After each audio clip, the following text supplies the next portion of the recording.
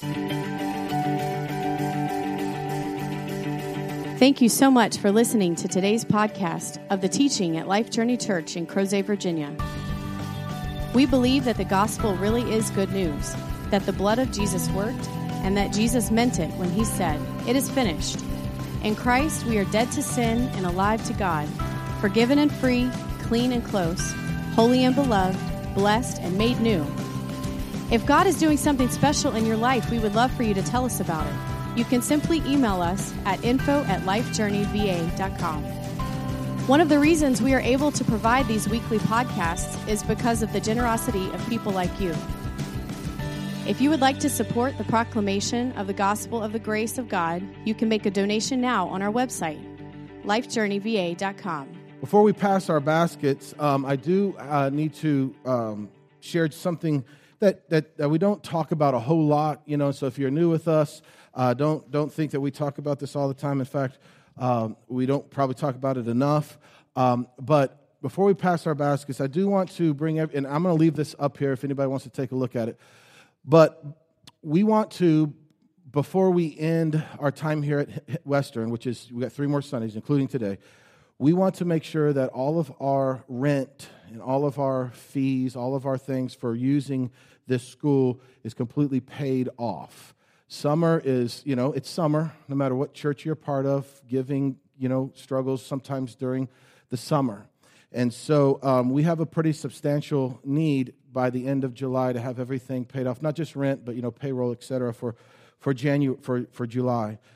In fact, I shared this need with James Barron, we guys, a friend of our ministry here, and he pledged to send several $1,000s to help. And so even with that pledging of some money from James down in Orlando, by the end of July, we need to make sure that in our offering baskets, we collect another $6,000 in order to have everything paid off for moving over to Henley. Now, that doesn't mean that if we don't get that we, aren't able to move and all that sort of stuff, but I just want us to be done with our time here so that when we start our new rental contract and our new month in August, we're able to move over there without having to worry about the rental over here. Now, again, that's not all rental. It's all of the various things from payroll, et cetera, supplies that we've purchased. But if you are interested in helping with that, our giving at Life Journey is completely based on what you want to give. Some churches believe that the Old Testament law of the tithe applies to the New Covenant church. And we say as soon as you start adding in law, including tithe, where are you going to stop? And so we believe it's Jesus plus nothing. So we don't teach the tithe. We just teach what is God inspiring your heart to give. And if that's a couple bucks, it's a couple bucks. If it's a lot of bucks, it's a lot of bucks. Whatever the Lord is inspiring you to give, that's what we give. And so we have 3 more offerings between now and the end of the month to really try to take a big chunk into this, and I'll update you as we go. But we'll go ahead and pass our baskets. If you are inspired, please feel free to contribute towards this. If you are not inspired and you feel like it's guilt and whatever, please don't. Please follow the Spirit's lead in you. So if we take our baskets and pass them through, we will, and if you're a guest with us, I promise we don't talk about this very often. And so put your little guest card if you have that. You can put that into the basket. You can also give online. You don't have to give into the baskets. But if the Lord's inspiring you to participate by financially contributing, we are in a spot where we're happy to receive, if you will. All right, well, let's continue on with, now that the business meeting's over, right, let's continue on into what we're here for, right? Well, we're here to contribute as well, but we're here to check out this answer to this question of what is the church? As we've been talking about, we are just 3 weeks away from ending our time here at Western, heading across the street to really experiment with some really cool things to be what the church is, to do what the church is. We're going to, and we've talked about this some, but we're going to experiment with some different ways for the body to connect better with the body. When David spoke a couple of months ago now, it just hit me like a ton of bricks. David said when he spoke, he said, I've been coming for 9 months, and I know I don't really know much of you, but I'm here to speak. And I'm like, wow, the guy's come for 9 months, and And the testimony is he doesn't really know many. I mean, we're not a huge body. So what's the deal? Could the church at Ephesus say, hey, I've been here for 9 months at the church of Ephesus, but I don't really know anybody? And I just think, that's not the way it's supposed to be. And that's the way we've organized it. That's the way we all have grown up, with this idea of coming in, sitting in rows, and then kind of leaving, after things are done. But I just think that the body of Christ ought to be much more interconnected than that. Well, what does interconnected mean? Does it mean that we get into little twosies and threesies and share our deepest, darkest secrets every single Sunday morning? No, that's not it at all. I mean, if that's what you want to do, feel free. But I don't want to run people off thinking, oh my gosh, we're going to be now sharing our deepest, darkest secrets every Sunday morning with somebody. That's not the idea. The idea is just to get to know people as you want to get to know them, and fostering that opportunity to do so. And so one of the ideas that we're working on, and we've got to nail it down this week, is we're working with an experiment to where on Sunday mornings before the 10 o'clock worship service starts, for us as a body to get to know each other over breakfast at 9:15 at Henley. And so we'll come in at 9:15, we'll have breakfast, we'll have tables set up, and we'll sit around the tables, get to know each other, feed ourselves, feed our kids, get to know each other. And at 10 o'clock, Craig and the group will come up and we'll say, hey, let's start singing. And so it'll be a natural transition from breakfast into some singing, and then into some teaching, and then continued fellowship as we head our merry way towards the end of the morning. And so it's totally opt-in. It'll be RSVP, so we know how many to prepare for. It'll pay for itself, so there'll be a fee, $5 a plate, whatever it ends up being. We've got to work out all those details, but the goal is not just to have breakfast. The goal is for us to connect better. I want to get to know John better. And if you know John, you're like, probably, why do you want to get to know John better? No, but I really do. I want to get to know. You want to get to know. And maybe you don't want to get to know. You could come and sit and eat breakfast all by yourself. I mean, that's fine. Or you just come in at 10 o'clock. Maybe you don't want to do that. That's fine. But we want to create an opportunity. You say, well, I can't afford, $3 a Sunday or whatever it ends up being. We don't know the cost yet. Well, just bring your Wheaties. Bring your milkshake. Just come. The idea is to connect. Does that make sense? So we're going to work on that. As we get a little closer, we'll have better communication. We've got to work out the details, but it's going to be like an RSVP every single week, so that by Friday, we let Mountainside know how much to prepare for, so that they bring the food in on Sunday morning and it's all, ready to go. And so we'll have to figure it out. It's an experiment. You know what happens with experiments? You have to kind of change things. You have to figure it out. It's an experiment. But we really want to get to know each other better. A church that doesn't know each other is not a church. It's just a bunch of individuals.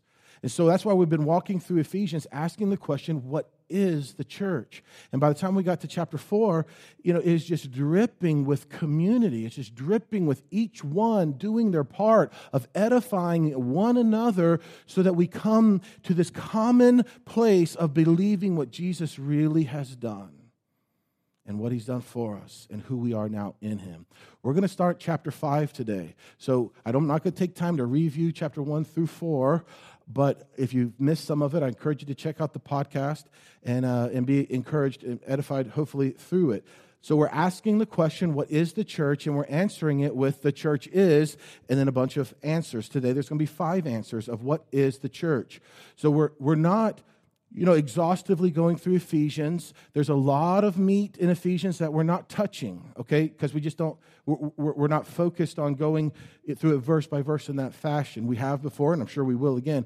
We're just trying to get our minds wrapped around the concept of what is the church, because we've been doing this, many of us, for our whole lives. I've been going to church 9 months before I was even born, and, sometimes we come to the conclusions of what the church is based on our experiences and our approach, rather than what the Scriptures actually teach the church is.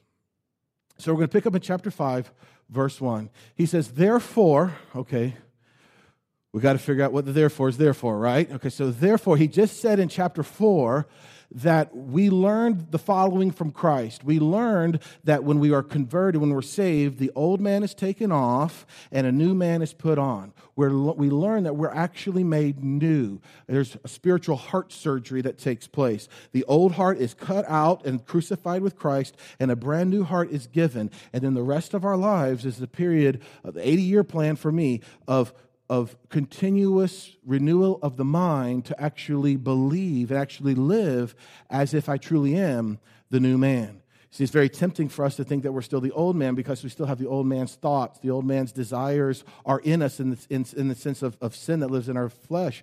But we've been given a new heart. That means we've been given a new desire. And that's who we now are. Therefore, because you're new, because you actually learn from Jesus how to live by learning from Jesus who you are, therefore, be imitators of God. Okay, imitators of God. Now, this word imitator is loaded, okay? It's loaded in our culture. The other day I went to Walmart, I think it was. Where's April? And I picked up on the list was Jell-O, and so I picked up Jell-O. And, I thought, it would be a very wise, studious thing to do to get sugar-free Jell-O, Well, no, absolutely not. No more. I know better now. No sugar-free Jell-O. Sugar-free Jell-O, it's an imitation. It's an imposter. It says that it has the taste of sugar, but it's not the same. And so no more sugar-free Jell-O. Sugar-free Jell-O tries to imitate sugar. So what is Paul telling us? Are we to imitate God? That is, are we to look at God and look at who He is and look at what He's done and just try our best to imitate Him, try our best to be what He is? Like imitation sugar? What is it called? Splenda? Whatever? Yeah. Is that what we're to do? We're not really sugar, but we're trying to be sugar. Is that what Paul's saying? Imitate God? You're not really holy, you're not really righteous, you're not really new, but just do your best to try to behave that way. Imitate God. See, that's what we can read in English. Is that the idea that Paul is he just said that we're new at the core. So is imitation, is that the idea of impersonation? I don't think so at all. In fact, if we keep reading, he says, therefore be imitators of God as what? Beloved, what? Children. As beloved children. Listen, you who are parents or you who have ever been a child, it should be all of us, don't leave anybody out. Adam and Eve's not in the room. Well, they had kids. But anyways, we all know that the most natural thing for our kids to do is to imitate dad, to imitate mom. Riesland fell the other day. You saw it on Facebook. She split her head open. And, if you've been there as a parent, you know what comes next. Just, I don't want to get gross, but just blood galore. And, I don't usually say, oh, my God. I try to say, like, oh, my goodness, that sort of a deal. Well, when this thing happened and this blood's everywhere, I'm just saying over and over, oh, my God, oh, my God, oh, my God. And then Gwen, who's just kind of minding her own business, she just starts repeating it exactly. Oh, my God, oh, my God. I'm like, oh, let's just say goodness. Let's say something else. Let's don't, use that word. She's just imitating me. She's just doing what Daddy does. Sometimes we don't even have to set an example. They just kind of naturally do what we do because they're our kids. The same DNA that's in us is in them in some sort of way, or at least the same genes. And so here's what I think Paul is saying. The most natural thing for you to do as a child of God is to imitate God, but not as a phony, not as a fake. My child's not trying to be a Davis. They're a Davis looking at Dad Davis and just being like Dad. So our imitation, our call to imitate God is not trying to be something you're not. It's simply see who you are, see who He is, and walk as He does. And it's natural because you're new at the core. It's who you now are. He says, verse 2, walk in love. So it's love that actually is what motivates us, what drives us, what produces this imitation. It's the love of Him towards us that actually creates the desire and the ability to even imitate Him. He says, walk in love, just as Christ also loved you and gave Himself for you, an offering and a sacrifice to God as a fragrant aroma. And so how do we imitate God? The whole chapter 5 and really into chapter 6, I want us to think about a sponge. You guys know what a sponge is, right? When it's dry, it's kind of, like whatever, what are you going to do with that? But as soon as it starts soaking up water, as soon as it starts becoming wet, then it's useful for all sorts of things like cleaning or, whatever, removing, stuff off the floor. Chapter 5, we need to see this picture of a sponge. You, the sponge, soaking in, receiving the love of God towards you. Not just the love of the Father, but also the love of the Son, Jesus Christ, who also loved you, and he himself gave himself up for you. So how does imitating God start? It starts by receiving his love for you. You say, but you don't know what I've done, man. You don't know what I've said. You don't know what I've thought. You don't know where I've been. Well, it doesn't matter. You say, how could I be loved by God? It's who he is. It's what he does. But the Apostle Paul also says in 2 Corinthians chapter 2 that not only does Christ smell good to God, but somebody else smells good to God.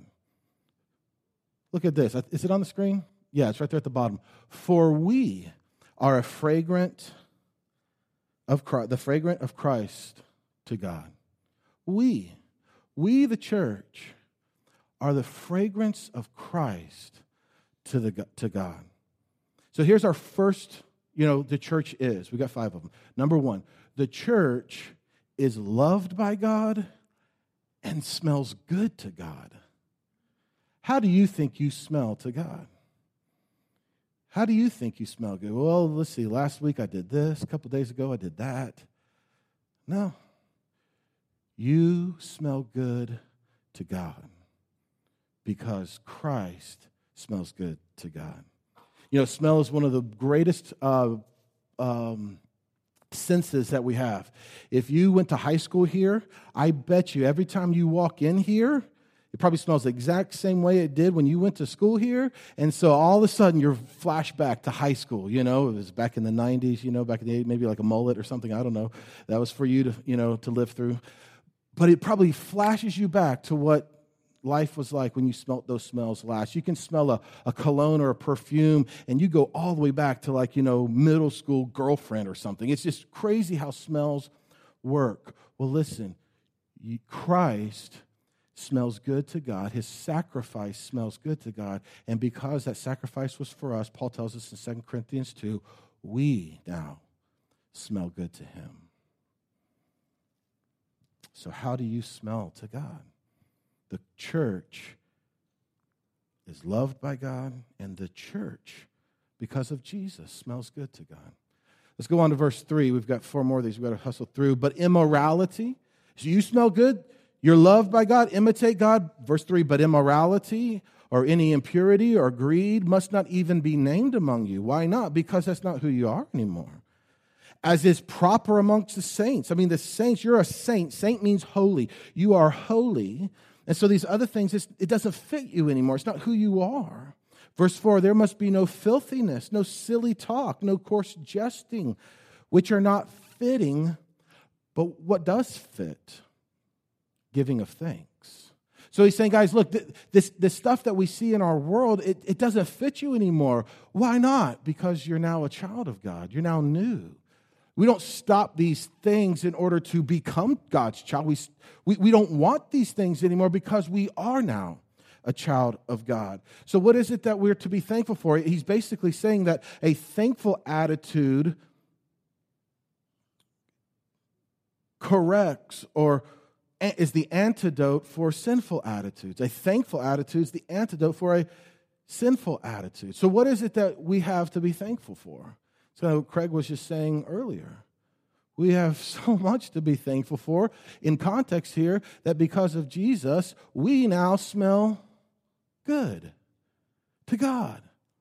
A fragrant aroma because of his sacrifice. What do we have to be thankful for? The fact that the God of the universe, instead of judging us and condemning us, he judged and condemned his own son so that we could have life and forgiveness. We have a lot quite frankly, to be thankful for. So what happens if the church goes about its daily life by being overwhelmed by the love and the forgiveness and a spirit, having a spirit of gratitude and thankfulness towards God? What all of a sudden is no longer even desires in our hearts, in our minds?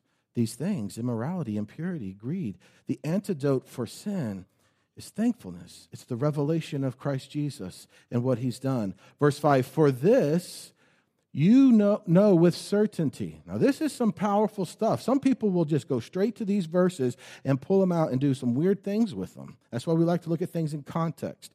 For this you will know with certainty that no immoral or impure person or covetous man who is an idolater, and I've emphasized, I think in red is, who is an idolater. He's talking about what their nature is. This is who they are. No impure, immoral, covetous man who is an idolater has an inheritance in the kingdom of Christ within God. Wow.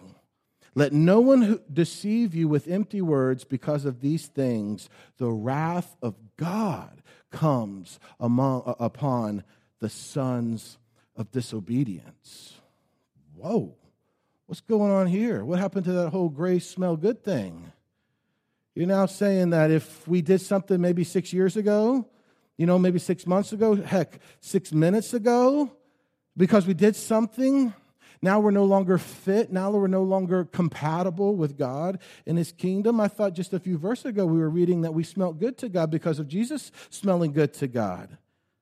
Now because our neighbor comes home with a full extended cab, Toyota Tundra that we want as our own, and we're coveting it and we want it. Now all of a sudden I'm got the wrath of God coming against me. Yes, I want a Toyota full extended, but let's think about this for a second. Is it our behavior that disqualifies us from the kingdom? Is it our behavior? In other words, is doing good what qualifies someone from being in the kingdom of God? If we are believers in Christ, we'd have to say, no, it's not what you do. Conversely, if it's not what I do that gets me into the kingdom, is there something I could do negatively or poorly, sinfully, that could ever exclude me from the kingdom? To which, as we are reading Paul saying we're forgiven, he just said in Ephesians 4, just a few verses ago, 32, that we've been forgiven of all of our sin. So can something we do sinful ever exclude us from the kingdom? Well, the answer is no. So what is he saying here? And that's why I emphasized, it's on the verse before, who is an idolater. He's not talking about things that we do. He's talking about things that we are. So the question is a born-again believer who has died to this world, died to sin, died to Adam, and now been born of God, is a saint by nature a sinner? And the answer is no. By nature, we are now holy. In fact, 2 Peter chapter 1, don't take my word for it, says that we have become partakers of the divine what? Nature.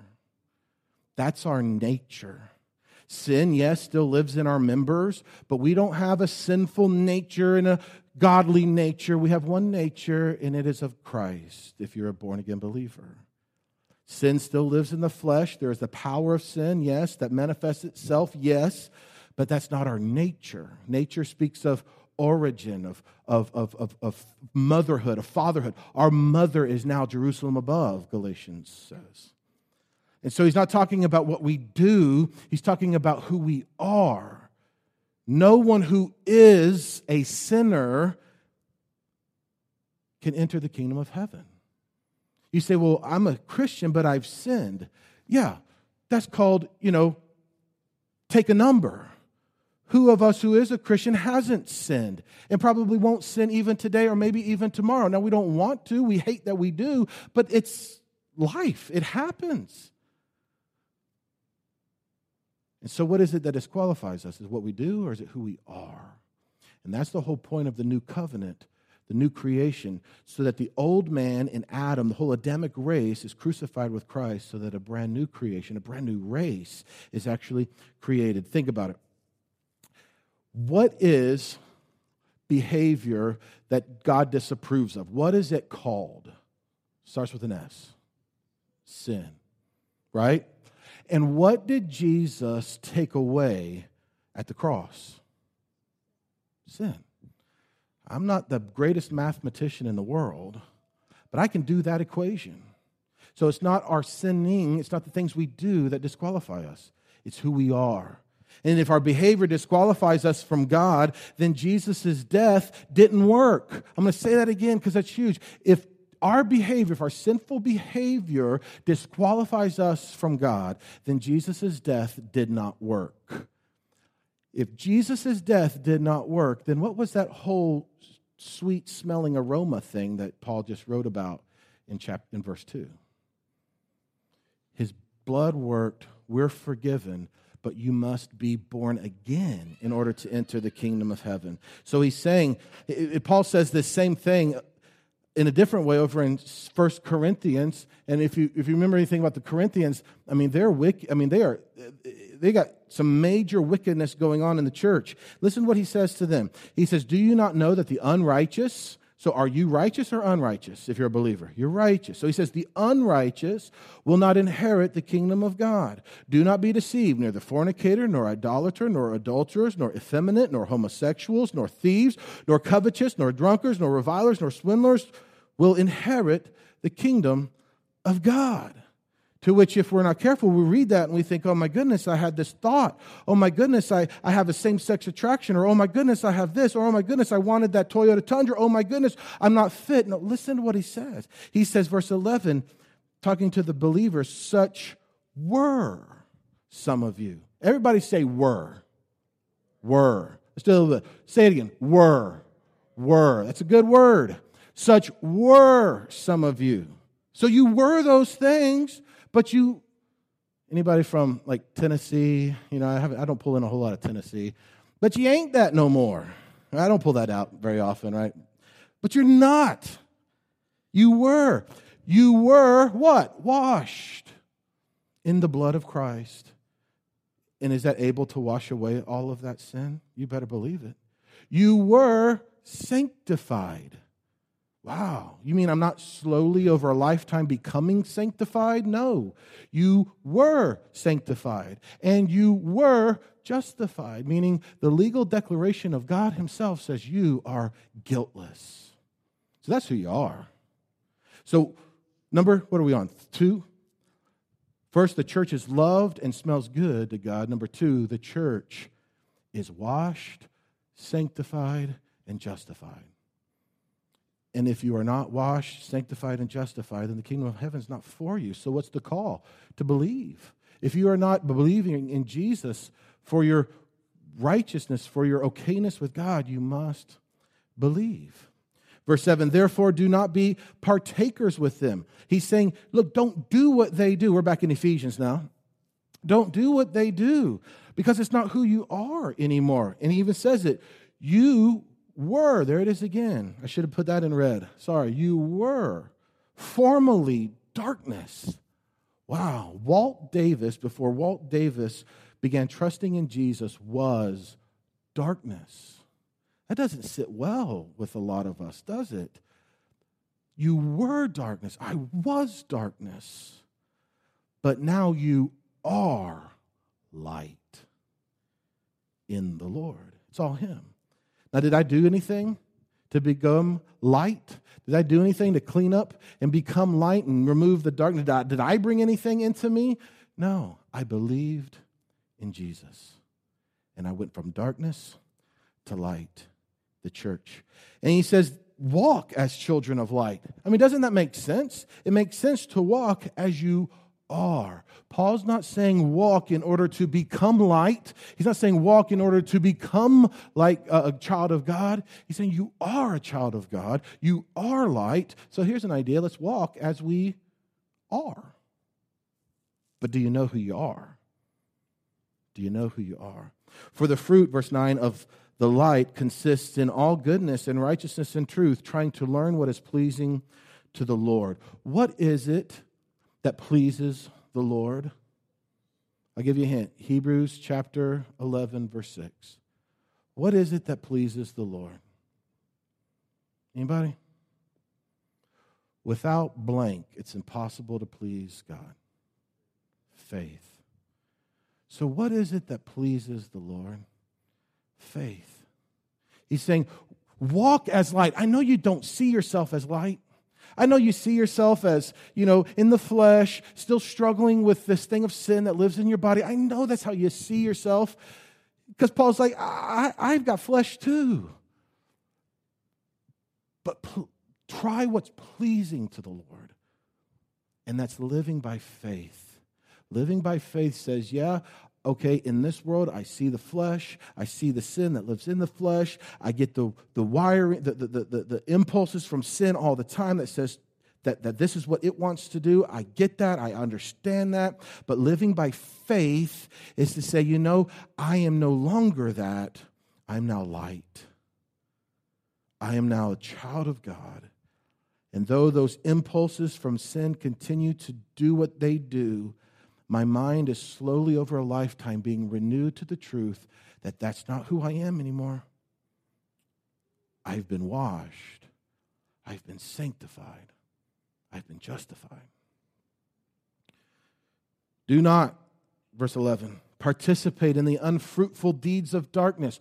Why should we who are light not participate in the deeds that are darkness? Because we are light.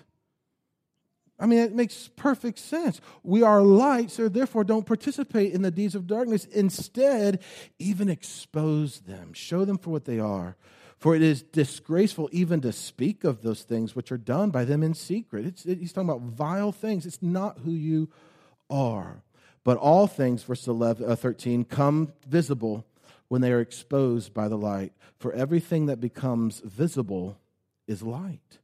For this reason it says, awake, sleeper, and arise from the dead, and Christ will shine on you. There's the invitation for those who are still in darkness. Awake, open your eyes and see that there's one here named Christ, named Jesus, who will take you from this darkness and through death create you now light. Verse 15, this is powerful. Therefore be careful how you walk. So he's talking about walking, how we live. Be careful how you live, not as unwise. Okay, unwise is to live as dark, though I'm light. That's not wise. That's not fruitful. That's not smart. Don't live as unwise men, but as wise, making the most out of your time because the days of evil. So then do not be foolish, but understand what the will of the Lord is.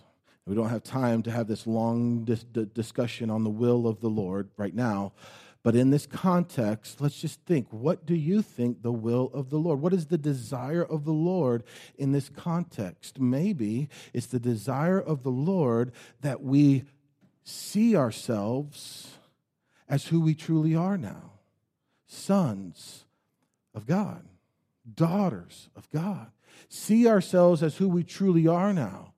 Light, no longer darkness. A new man, a new creation. Is it not the desire of the Lord for us, His children, to see ourselves as who He's made us? Why in the world would the desire of God be for us to not see ourselves as He's made us? Why would He make us new and then say, you know what, I don't really want you to see yourself as new? His great desire, I think, in this context is for us to see who we actually are. And to be satisfied by Him. You know, over in Philippians chapter 4, Paul talks about how, whether I'm naked or whether I'm well clothed, whether I'm hungry or whether I've got a meal in front of me, whether I'm homeless or whether I've got a house, whether I'm poor or whether I've got some money, I've learned the secret of contentment in all of it. The secret, he says, is that I gain my contentment. I gain my satisfaction from Christ. in what he's made me. And then verse 13, the famous verse, Philippians 4:13, I can do all these things. All what things? I can be naked, I can be clothed, I can be hungry, I can be well fed, those things don't matter. I can do all of it through Christ who strengthens me. I can do all of it through him who sustains me. He who gives me the strength to make it all happen. What if the church got to the point where we saw that our ultimate satisfaction is not in the things that this world has to offer, but the church saw that our ultimate satisfaction is Christ, being satisfied in him. Yeah, my life is falling to pieces around me, but my contentment is not in my job. It's not even in my family. Those are great things. My contentment is actually in Christ. Number 3, the church walks wisely. That is, we overcome sin. We live appropriately. We walk wisely when Jesus is seen as our satisfaction. The church walks wisely when Jesus is seen as its satisfaction. So if Jesus is satisfying us, our every longing, then what all of a sudden no longer becomes tempting to us? The things around us, the things of darkness that he's been describing. But if we were to walk as wise men, we are getting our fulfillment. We're getting our satisfaction from Christ. Our last few verses for this morning. Verse 18, and do not get drunk with wine, for that is dissipation. What does that mean? It's like, you're just going to end up getting in a big old drunken brawl. It's basically the idea. That's not profitable. You're going to hurt somebody yourself. But be filled with the Spirit. Again, I don't have time to go into a long discussion on what this, is, but this is loaded too. If you're from a certain denominational background, this is like the keystone passage. I was listening to a pastor speak on this one time, and he's going into all of this discussion. We could talk about it offline if you want to, and I'm just thinking, what in the world is that? Talking about getting thrown down into the aisles, and also, what in the world does that have to do with Ephesians 5? So what is being filled with the Spirit? I told you at the beginning that this whole chapter needs to be seen as us as a sponge. What does it mean for a sponge to be filled? It means the sponge has received, it's absorbed everything what it's been put into. If you go, wouldn't it be nice, let me say it this way, wouldn't it be nice if the Apostle Paul told us what being filled with the Spirit is? Wouldn't that be really nice if he did that? Because that way we wouldn't have all this crazy teaching of it, about being rolling around in the floor, about saying all these unknown languages. It's all this. Or wouldn't it be nice if the Apostle Paul just said, hey, this is what it is? Well, he does. Go back a couple of chapters to chapter 3, and Paul describes it. In chapter 3, starting in verse 14, he says, for this reason I bow my knees before the Father, from whom every family in heaven and on earth derives its name, for that he, God, would grant you, according to the riches of his glory, to be strengthened with power through his Spirit in the inner man. Now catch this, verse 17. So that Christ may dwell in your hearts through faith, and that you, being rooted and grounded in love, may be able to comprehend with all the saints what is the breadth, what is the length, the height, the depth, and to know the love of Christ, which surpasses knowledge. Pause real quick. So he's saying, my prayer is that you would be a sponge soaking up, absorbing the vastness of God's love towards you. Last phrase. This is powerful. So that, here's the purpose, so that you may be filled up with all the fullness of God. So in chapter 3, he describes what being filled with God, filled with his Spirit is. It's absorbing, receiving, coming to terms with the vastness, the width, the height, the depth, the breadth, the hugeness of God's love towards you. So going back over to verse 18, chapter 5, he says, don't get drunk with wine. That's going to cause brawling. That's going to cause things of the darkness. But instead, be filled with the Spirit. Receive the powerful reality of God's love for you. And as you come to terms over a lifetime of how much God loves you, guess what's going to happen? You're strengthened. The inner man is strengthened. That which is in you comes forth through you in the fruit of the Spirit. But it all starts with you, the church, being a sponge. Soaking up, receiving, absorbing what God has for you. Verse 20. Number 4. So the church is loved by Jesus so that it can be filled with Jesus. We're loved by Jesus so that we can receive this love that He has for us so that we can actually be empowered, be controlled, be led by Jesus. Number 20, verse 20, here's our last, the church is.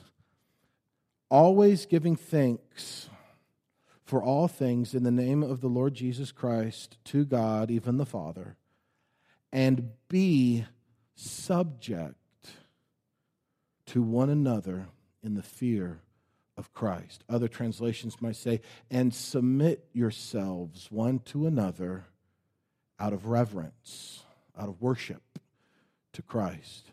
So we got to see this context. We're going to stop here. We're going to pick up here next week. Because next week, he gives us some examples of how this subjecting or submitting ourselves to one another in the church looks like. He talks about marriage. He talks about kids. He talks about slaves and owners. We'll call it maybe employer, employee. We don't have slaves in our culture, thank goodness.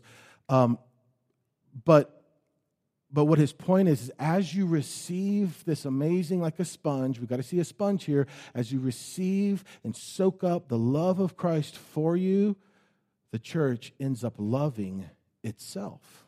The church. Subject yourself to one another. Submit yourself to one another. So number 5, the church is loved by Jesus so that the church can love itself. If we're looking, if we're gazing, if we're imitating God as our Father, and we're seeing what He's done for us, we're being absorbed we're absorbing His love for us, then it's just natural for us to then manifest that love to one another in the form of submission to one another. What does that look like? Well, for Christ, it looked like this. I don't want to really die a crucifixion on a cross, but for their benefit, I'm willing to suffer so that they are blessed. I think that's a pretty good picture of being subject to someone else, submitting to the needs of someone else. And so here in our family, in our faith, nobody's calling you to die on a cross for this person sitting in the row next to you.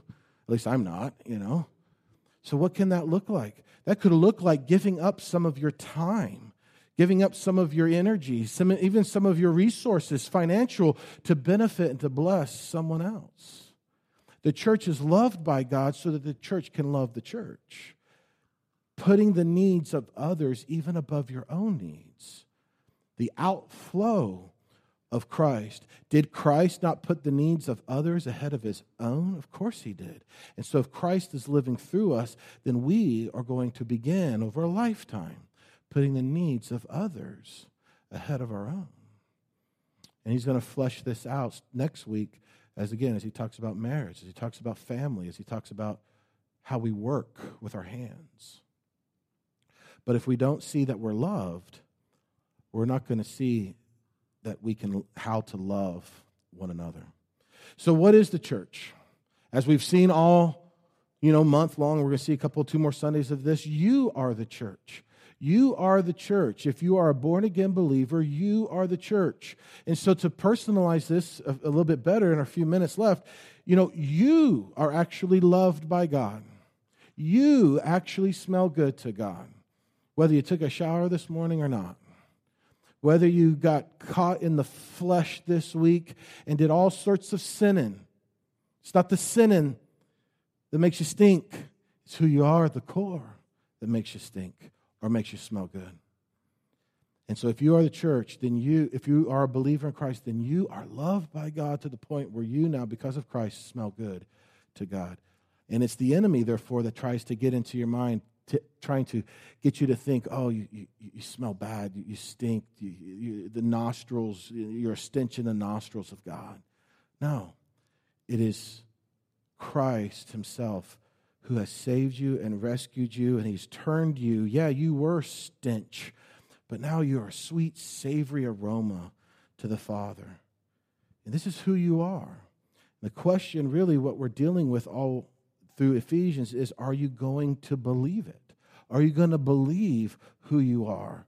And then further, not just are you going to believe it, but are you going to walk in it?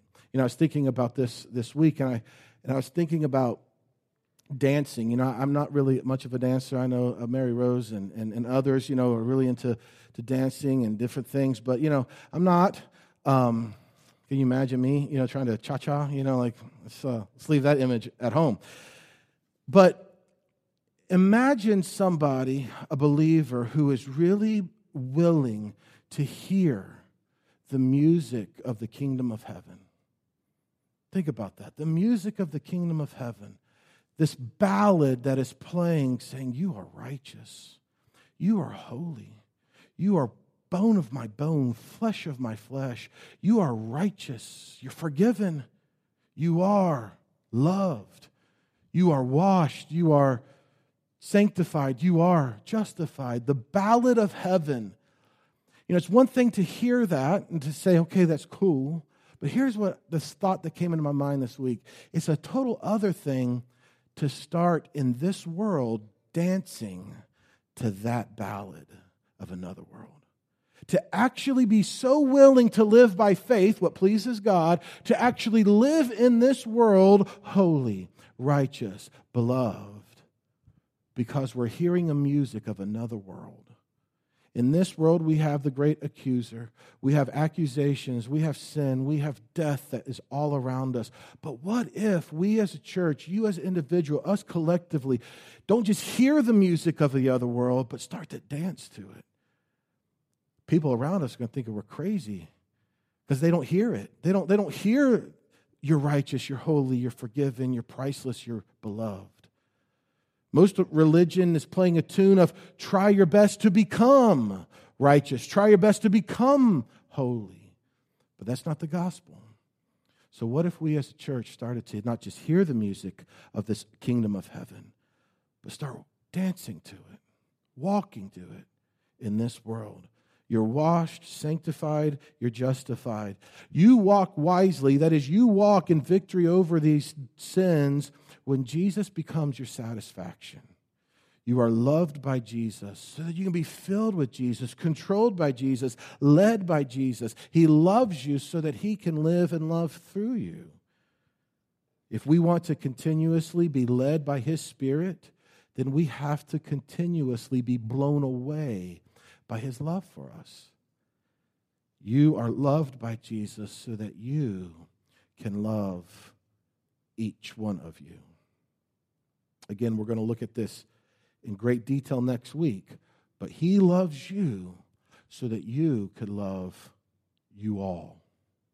You know, Jesus said, this is the commandment I give you, that you love one another as I have loved you. To which we look at that and we say, whoa, how could we ever do that? How could I ever love Braden? And Braden's a cool dude. How could I ever love Braden as much as Jesus loves me? I mean, how do I do that?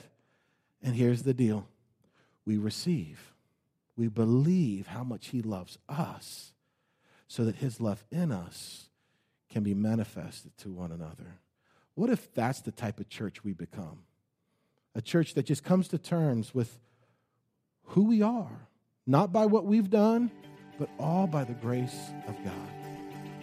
Thank you again for listening to today's podcast of the teaching at Life Journey Church in Crozet, Virginia.